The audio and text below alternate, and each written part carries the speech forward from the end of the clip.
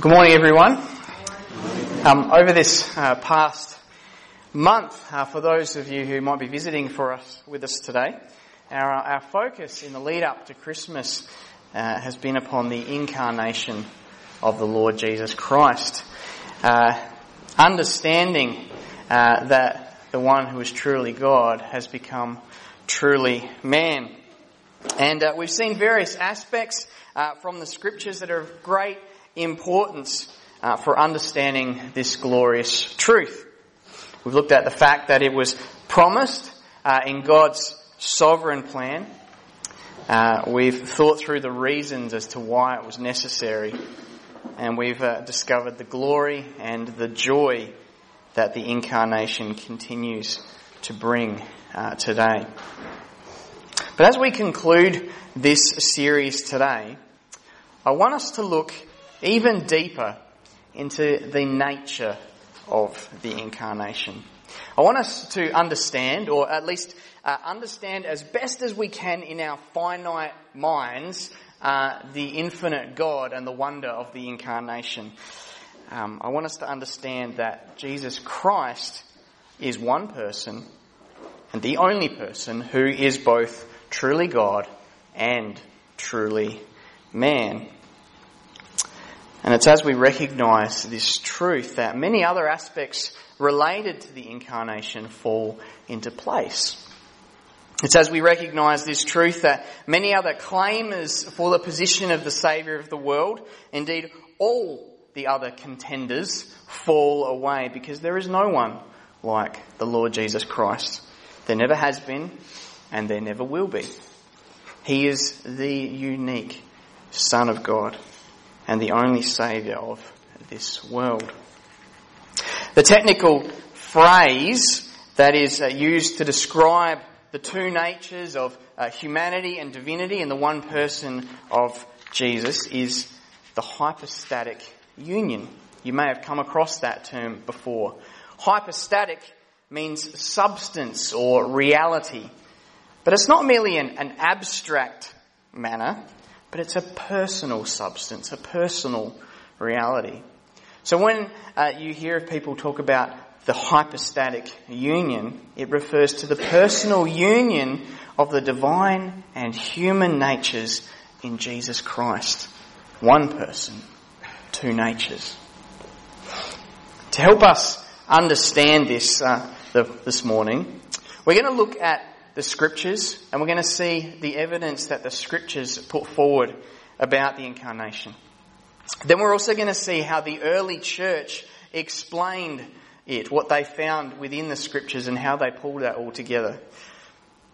And finally, we'll see how this mysterious union leaves us in absolute awe and wonder at the wisdom of God. And in that last part, we're going to answer some crucial questions that come up within this. Last week, when we studied the angel's message to the shepherds about the birth of the Saviour, we saw that the joyous speech of the angels turned quickly into a joyous song. And then we saw exactly the same thing happen for the shepherds. They spoke the truth about Christ. They went out and evangelised the people that they came across. And then they broke out in song. They couldn't help themselves but to give praise and glory to God. And I said that theology always leads to doxology. That is, a right understanding of God always leads to giving Him praise and glory. The more we understand who God is as revealed in His Word, the more we have to praise God, and the more we want to praise God. The more we're left doing nothing but wanting to praise God. So as we study the nature of the incarnation today, I pray that you soak in these truths so that you may either praise God for the first time as you recognise the true Saviour in the Lord Jesus, or that your love for Jesus grows even deeper as we seek to plumb the unfathomable depths of who He is. So the first point to address this morning about the nature of the incarnation is that it is attested by the infallible witness of Holy Scripture. And you'll see the points for this outline for the sermon in the back of your news sheet.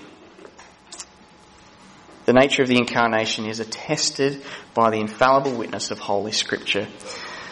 The mystery of Christ being one person with both divine and human natures is shown, is proven, is confirmed by the ultimate authority, and that is the Holy Bible. Only this source is completely reliable because it is God's breathed out word. And because it is His word, it reflects His character, which is holy and perfect and righteous. God cannot lie. And so His word cannot lie. It is infallible. And we would also add that because it is infallible, it is inerrant, meaning that it does not contain error.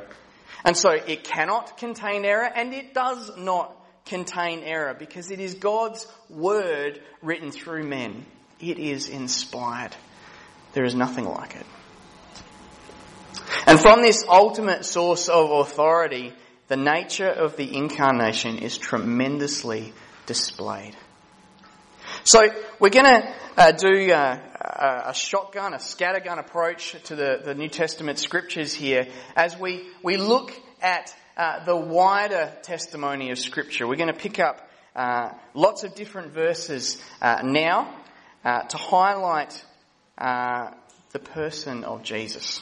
So let's just begin, and instead of just following these through, flicking through in your Bible, you might just take notes of where these are, and you can look them up in more detail later. But so let's look at the passages attesting to Jesus' deity. And we see that in the announcements that are made by others, firstly. In John 20, verse 28, when Jesus appeared to the disciples in the upper room, Thomas answered him, "My Lord and my God." That's pretty clear.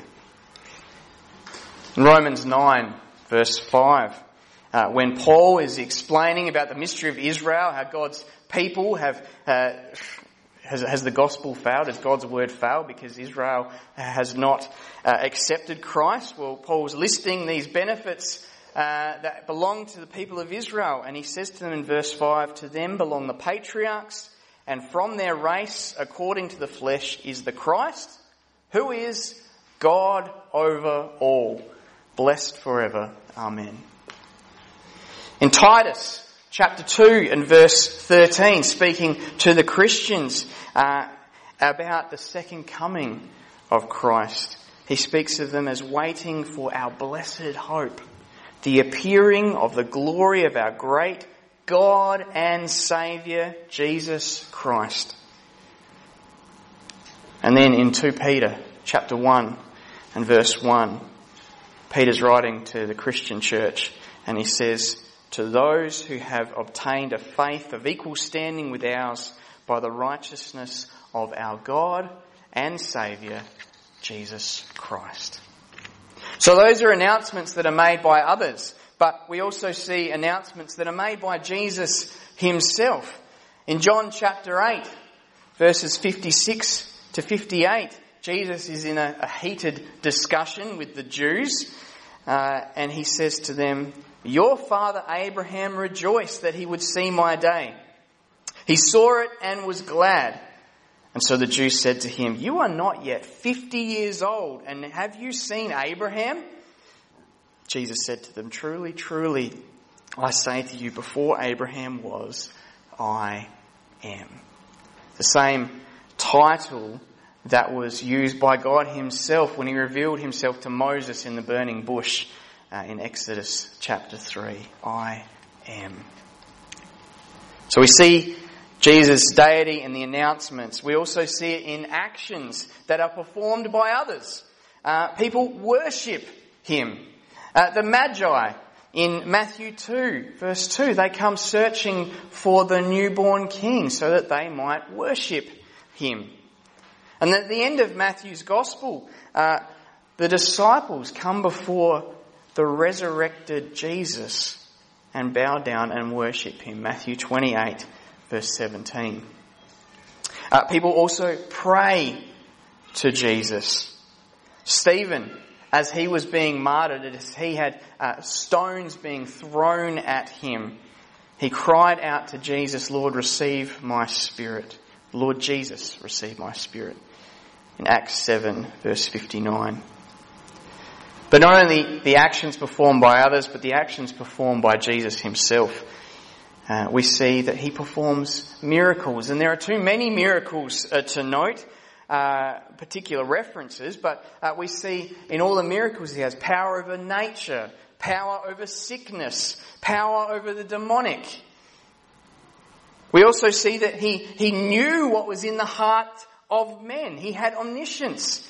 John chapter 2. And then in John chapter 1 and verse 48, we see that he saw Nathanael, the disciple, while sitting under the tree. And he didn't see him because he was within sight. He knew Nathanael. That is testimony to Jesus' divinity. There is much more that could be said, for there are passages that speak of Jesus' sovereignty, his omnipresence, his immortality. But these are surely enough to see that the scriptures attest to Jesus' deity.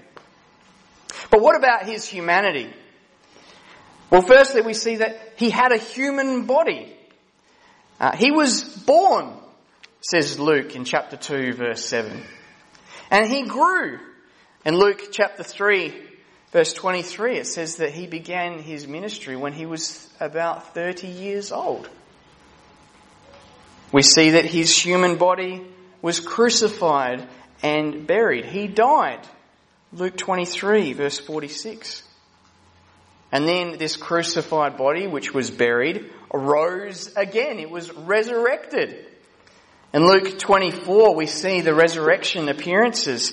And in verse 42, Jesus, if he's not been raised in a physical body, is doing everything he can to prove otherwise. He's actually lying to his disciples and confusing them, because he goes about, he asks them, "Do you have anything to eat?" And they offer him a piece of fish, and he eats it in front of them. So Jesus is just a liar if it is not true that he was raised in a physical body, a glorified body, but a physical human body. We also see that he had a human mind. In Luke 2, verse 52, we see that the young Jesus, he grew in wisdom. We also know that the limitations of his human mind in Mark 13, verse 32, where he tells us that he didn't know the time of his return, when he would be coming again. We see that he had human emotions. He marvelled in Matthew 8, verse 10. He was sorrowful in John 11, verse 35. He was tired in Mark 4, 38. He also had a human soul and spirit. John 12, verse 27, Jesus says, "Now is my soul troubled." And then in John 13, 21, we read that Jesus was troubled in his spirit. So once again, much more could be said, but these verses should also be enough to attest to the true humanity of Jesus. Before we move into the historical teaching of the church on this matter, I just want to highlight several more verses which clearly attest to the two natures in the one person of Jesus. We see in Colossians chapter 2, verse 9, "For in him the whole fullness of deity dwells bodily." In Hebrews 1 and verse 3, "He is the radiance of the glory of God and the exact imprint of his nature." In Philippians 2, verses 6 and 7, we read that Christ Jesus, who, though he was in the form of God, did not count equality with God a thing to be grasped, but emptied himself by taking the form of a servant, being born in the likeness of men. And then in John chapter 1, after John explains that the Word was in the beginning, and he was with God, and he was God. He says in verse 14, and the Word became flesh and dwelt among us. The infallible witness of Holy Scripture attests to the nature of the incarnation. There is simply no getting around this clear testimony as to the person of Christ. He is truly God. And at the same time, he became and is now and forever also truly man. If we are to worship the Lord Jesus Christ, then we are to worship him as he is revealed to us by the authoritative word. But with the details of these scriptures presented, the question then is, how do we put all this together? How do we understand them in a way that does justice to both of Jesus' natures? And that leads us to point 2. Secondly, the nature of the incarnation is acknowledged by the inductive work of the Holy Church. During the first 5 centuries after Christ's ascension, the Holy Church worked hard to understand what the Holy Scripture taught about the person of Jesus. Now, in the last 200 years or so, coming back from ourselves, liberal theologians, those who do not believe that the Bible is the inspired and infallible word of God, they make the suggestion that the true Jesus of history was nothing like what we find in the pages of Scripture. Now, there's no consensus as to who Jesus really was. As many liberal theologians, there's as many pictures of Jesus that you'll find. But in general, it's claimed that Jesus was some humble peasant teacher who was merely trying to bring about social change. And it was the power-hungry church who put false words on his lips and the lips of others that made him out to be God. But the reality is nothing like that. It was not a matter of the church trying to make Jesus more than what he was, but a case of trying to understand what the Scriptures revealed about him. The church did not make claims about the person of Jesus by their own authority. They acknowledged the claims from Scripture about the person of Jesus. And that's why I use the term inductive. It means that you start with studying the text of Scripture and then you draw your conclusions from the Scripture. To begin with our own conclusions and then read them into the text of Scripture is very wrong indeed. We must always submit our own thoughts and our own ideas to the Holy Scripture, not the other way around. If we don't, then we're going to end up in all sorts of trouble. And that's exactly what happened in the first 5 centuries when certain people brought their own thoughts to the text and the church had to respond against them with the charge of heresy. And heresy means a deviation from the fundamental truths of Scripture. It's often the times of trial that force you to work hard to understand something in greater detail. Someone challenges you, you have to go back to the Scriptures and really understand, is this what I believe? Is this what the Scriptures actually say? Well, the Holy Church had lots of opportunity to grow in their understanding of Christ in the first 5 centuries as people tried in various ways to pervert the words of Scripture.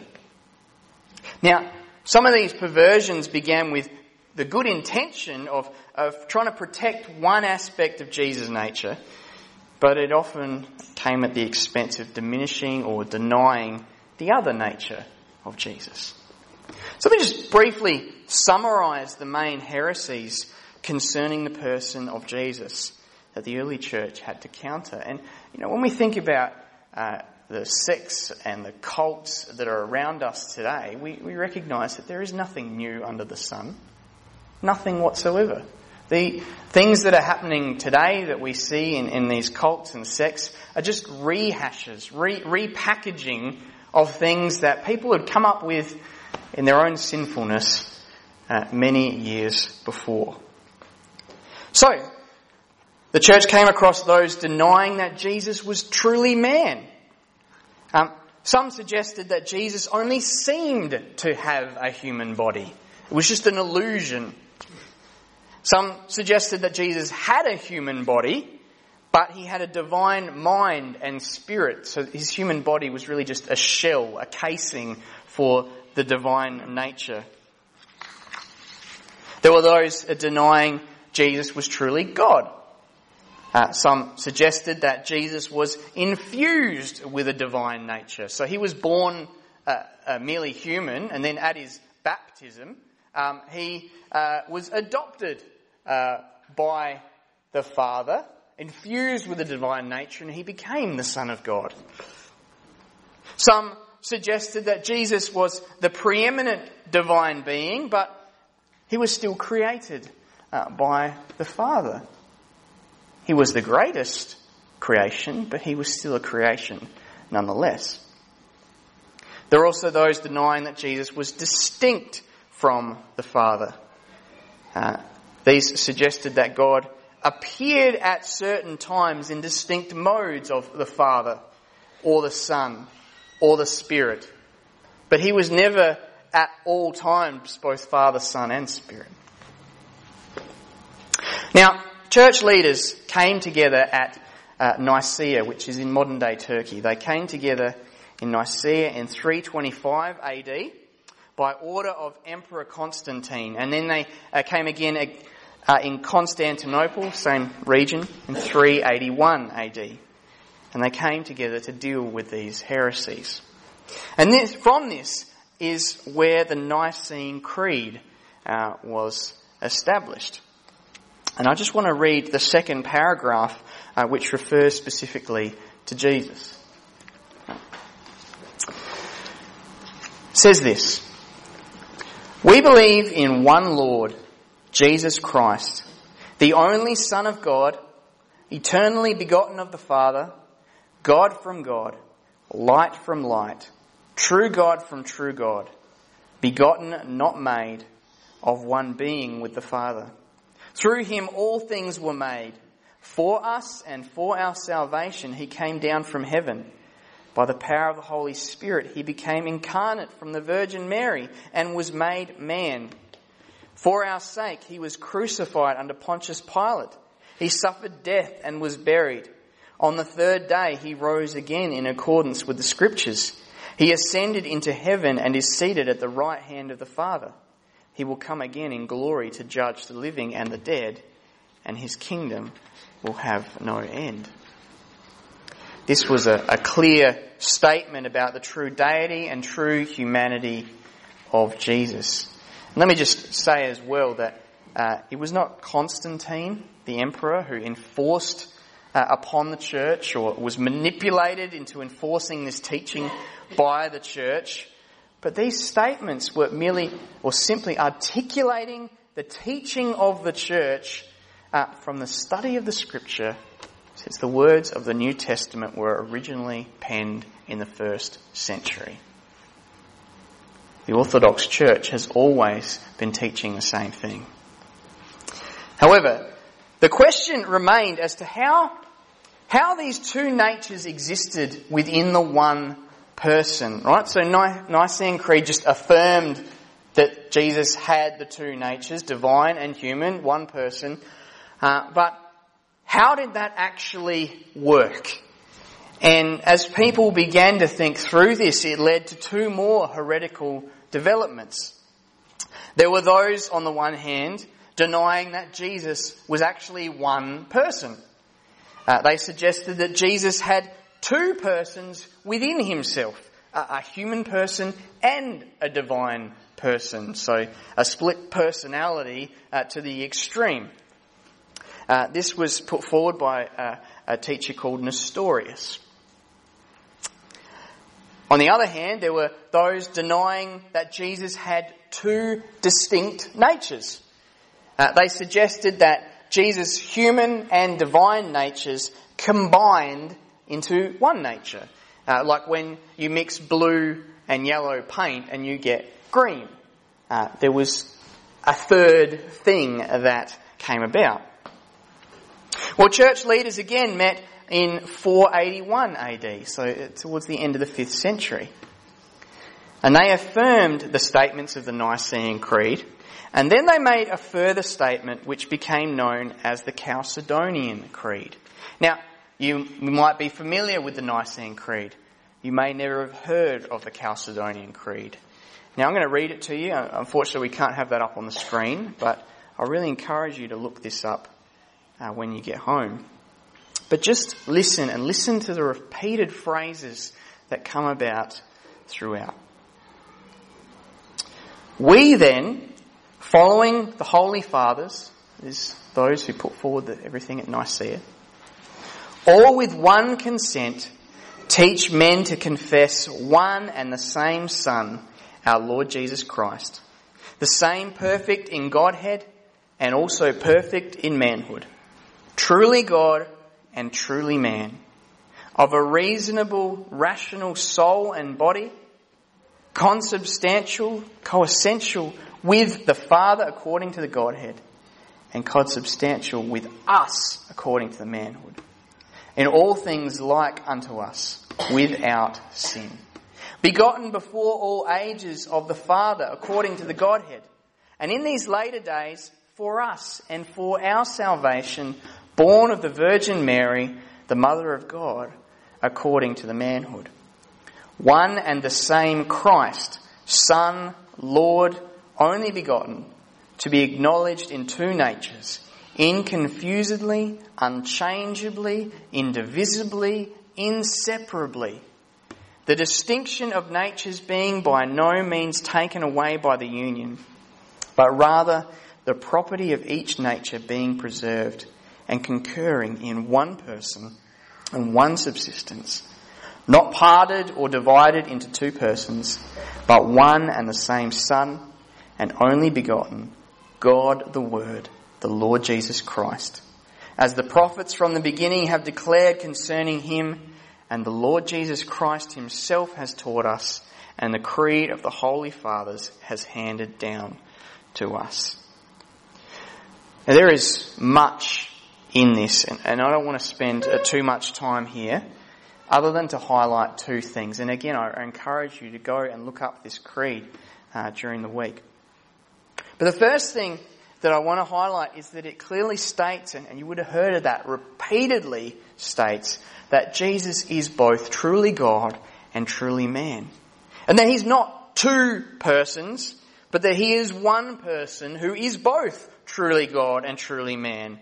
One person with two natures.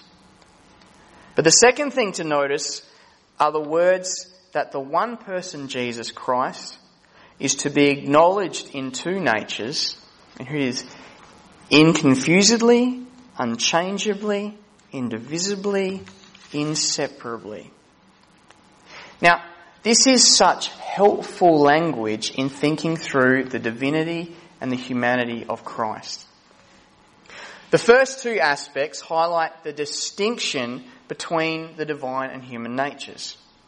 And so, without confusion means that there never is any confusion or mixing of the two natures. There's no blue plus yellow equals green. It's also without change. There is never any change or modification to the two natures. The human nature is always the human nature. The divine nature is always the divine nature. The second two aspects highlight the unity between the divine and human natures. Without division means that there is never any division or marking out of two distinct persons within the one person. Without separation means there is never any separation or margin between the two natures. While they are distinct, they are unified. While we understand that Jesus' divine nature can do things that his human nature can't, and vice versa, Jesus is still the one person. Think of the words of the angels to the shepherds in Luke 2, verse 11. For unto you is born this day in the city of David a Saviour, who is Christ the Lord. Now only Jesus' human nature is born, and only Jesus' divine nature is Lord, and yet here these terms are given to the one person. The work of the early church to write these statements was merely trying to acknowledge what is so clearly taught in Scripture. But even if something is simple and clear, it doesn't mean that it's simplistic. For the person of Christ is magnificent and deep and mysterious. The nature of the incarnation is acknowledged by the inductive work of the Holy Church, and we are heirs of their incredible work to understand this incredible truth. We must remember that we're not the first people to delve into the mysteries of God. For in His wisdom, God has worked through His people to bless His people. And this brings us to our last point today. Point 3 is that the nature of the incarnation affirms the inscrutable wisdom of holy God. The reality that the salvation of the world resides in the one who is both truly God and truly man can only come from the mind of God. The incarnation affirms God's wisdom. It establishes it. It pronounces it. It insists upon this being God only wise. And His ways are not slightly above us. His thoughts are not merely somewhat deeper than ours. No, they are inscrutable. They are unfathomable. They are incomprehensible. Romans 11:33 declares, "Oh, the depth of the riches and wisdom and knowledge of God! How unsearchable are His judgments, and how inscrutable His ways." God has revealed the truth about the incarnation to us, but it is such a profound truth that we will never be able to fully grasp how it is possible, how Jesus Christ can be at the same time both truly God and truly man. We are called, though, to believe this truth. We are called to study this truth. But as with all things of God, we are called to humbly submit to this truth, even if we can't make the physics of it work in our own minds. As finite beings, we are to trust in the one who is infinitely, inscrutably wise. But what we can see, however, is how the nature of the incarnation affirms God's wisdom. And I want to put forward 3 crucial matters that could not be true, that could not be made possible without the mystery of the two natures in the one person of Christ. Before I put these matters forward, we just need also to understand something about the nature of God. One of God's attributes, one of his characteristics, is His immutability. That is, He cannot change. He is eternally who He is, from everlasting to everlasting. And related to this is His impassibility. That is, He does not experience involuntary passions or emotions. Now that doesn't mean that God is aloof or uncaring. No, God is passionate and God is active. But His passions always flow out of His unchanging character, rather than as a passive response to something that's caused outside of Himself. We as humans are emotional screwballs sometimes. We are affected by who we are, but we are also affected by what others do to us all the time. If God's emotions could be affected by something outside of Himself, then He would not be unchangeable. And as such, we could not trust that any of God's promises would be fulfilled, because something outside of Himself might cause Him to change His mind. Only an immutable an impassible God can grant any assurance at all. And this is the God who has revealed himself in his word. James 1:17 says, "Every good gift and every perfect gift is from above, coming down from the Father of lights, with whom there is no variation or shadow due to change." God doesn't change. So how does an unchangeable God work to bring salvation for his chosen people? Well, in his wisdom and in the mystery of the Trinity, God the Father sent God the Son to take on human flesh.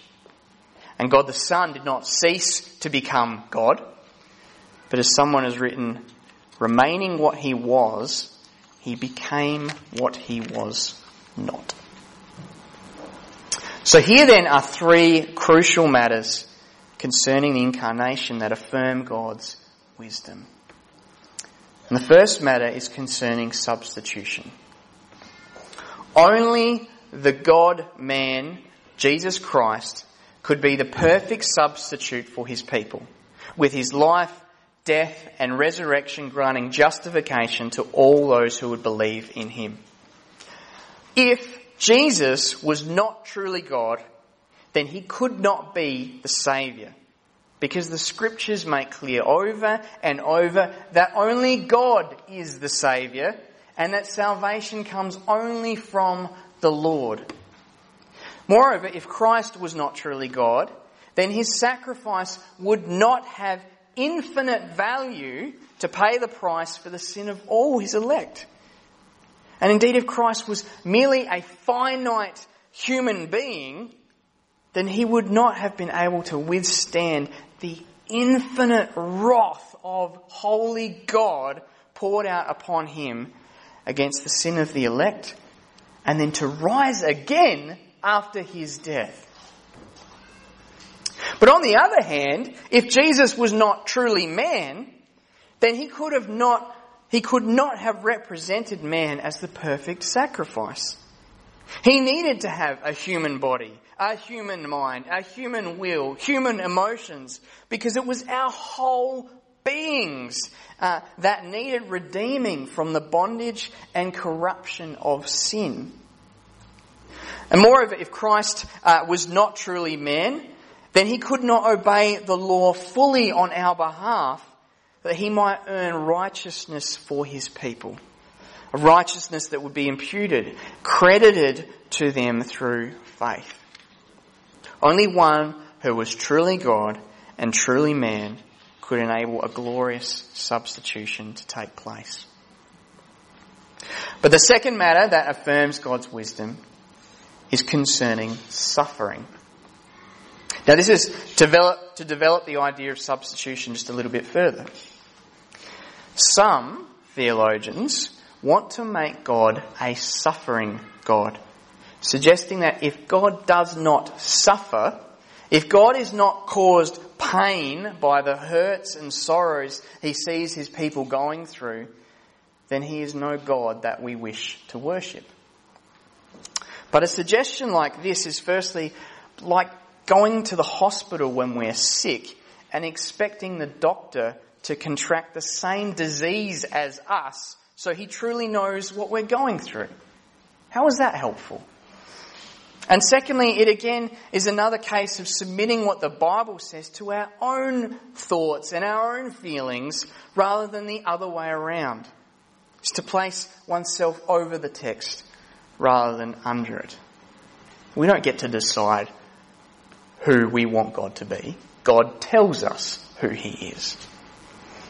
But if we look at the evidence of Scripture, we can see that the nature of the incarnation helps us to begin to understand the nature of God. God cannot suffer because of his immutability and his impassibility, but out of his sheer grace and love, he has chosen to condescend into his creation, to take on human flesh so that he might suffer for the sins of his people and so that he might die in their place that they might live. The incarnation of the Son of God is the definitive answer as to whether God cares for this world. 1 John 4:10 states, "In this is love, not that we have loved God, but that he loved us and sent his Son to be the propitiation for our sins." The birth of Christ and his path to the cross shows God's love for this world. But on the cross, we might ask, does God truly suffer? Does God truly die? Well, the incarnation makes the impossible possible. Now, regarding God the Father, we must say that he could not suffer or die either actually or vicariously through Jesus' death. If he could be moved or if he could be killed, then he is not God. And both of these suggestions were made in the early centuries of the church, and they were roundly condemned as heretical. Regarding God the Son, let me just ask, is Jesus truly God and truly man in the one person? Yes. Did Jesus suffer and die on the cross? Yes. Does that mean that God suffered and died on the cross? No. Remember the words of the Chalcedonian Creed, which states that Jesus Christ is what? To be acknowledged in two natures, inconfusedly, unchangeably, indivisibly, inseparably. So on the cross, Jesus died. But we should be more specific and say that Jesus' humanity died, not his deity. If in his deity Jesus died, then for 3 days God ceased to exist. But if God ceased to exist for 1 second, then everything would cease to exist. No, it was not Jesus' divine nature, but his human nature that was killed, his human body that was buried, and then on the 3rd day his human body that was raised to life. The same body that was crucified and buried, the same mind and will, but only now having been made indestructible. After Jesus cleared the Jerusalem temple for the first time in John chapter 2 verse 19, he said to the Jews, "Destroy this temple and in 3 days I will raise it up." He of course was referring to his own body. Well, how could he raise it up after his death? Because he was not merely truly man, but also truly God. And Christ remains now and forever truly God and truly man. The unchangeable God cannot be changed, and we should be immensely thankful for that. But the fact that he chooses to redeem his elect people out of love that is undeserved should cause unending praise to flow from our lips. Well, the third and last crucial matter addressed by the incarnation that affirms God's wisdom is concerning sympathy. Sympathy. In Hebrews 4 and verse 15 we read, "For we do not have a high priest who is unable to sympathise with our weaknesses, but one who in every respect has been tempted as we are, yet without sin." Jesus Christ is our great high priest who mediates before the Father on behalf of his people. And what makes him so great is that while being truly God, he is also truly man, and as such, he can sympathise with our weaknesses. In his earthly life, Jesus encountered temptations as we do. But unlike the priests of the Old Testament who were fallen sinners, the great high priest, Jesus Christ, was without sin. And the nature of the incarnation helps us to understand this passage and its encouragement for us. It was not Jesus' divine nature that was tempted by sin, because God is holy. No, it was his human nature. But the question that arises from this is that if Jesus is truly God, then could Jesus have actually sinned? Can he actually sympathise with our weaknesses? When answering this, we need to remember several things. First, Jesus' human nature was not born with the consequences of original sin like the rest of humanity that flowed from Adam and Eve. Through the power of the Holy Spirit, the virgin birth enabled Jesus to be born truly human, but in the state of Adam and Eve prior to the fall. Adam and Eve originally were made with the ability to sin and the ability not to sin. They began, in a sense, with a morally neutral disposition. Nothing within them caused them to go one way or the other. After the fall, of course, all humans still have freedom to choose what they desire, but the fall affected the human race such that we are not able not to sin. That is, the only thing that we can do is sin. And we love it. That is why sinful humans can only choose not to sin if God first graciously affects our wills. But Jesus was not born in a sinful state. In his humanity, he was like Adam and Eve prior to the fall. He had the ability to sin, the ability not to sin. Now, this is where the majority of theologians agree. But where a disagreement comes in is in the second aspect. What influence did Jesus' divine nature have upon his ability to sin? Well, some suggest that while Jesus experienced the temptation solely in his human nature, nevertheless, his divine nature acted as kind of a fallback to make sure that he could not sin. If he did stumble, the divine nature would be there to catch him and hold him up. But against the language of the Chalcedonian Creed, that suggests that there is a confusion, that there is a mixture of the two natures. It makes Christ's temptations out to be rather superficial, because his divine nature would ultimately not allow his human nature to succumb to sin.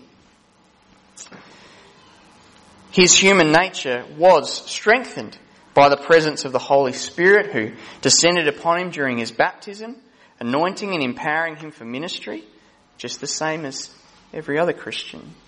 But it was not his own divine nature that empowered him.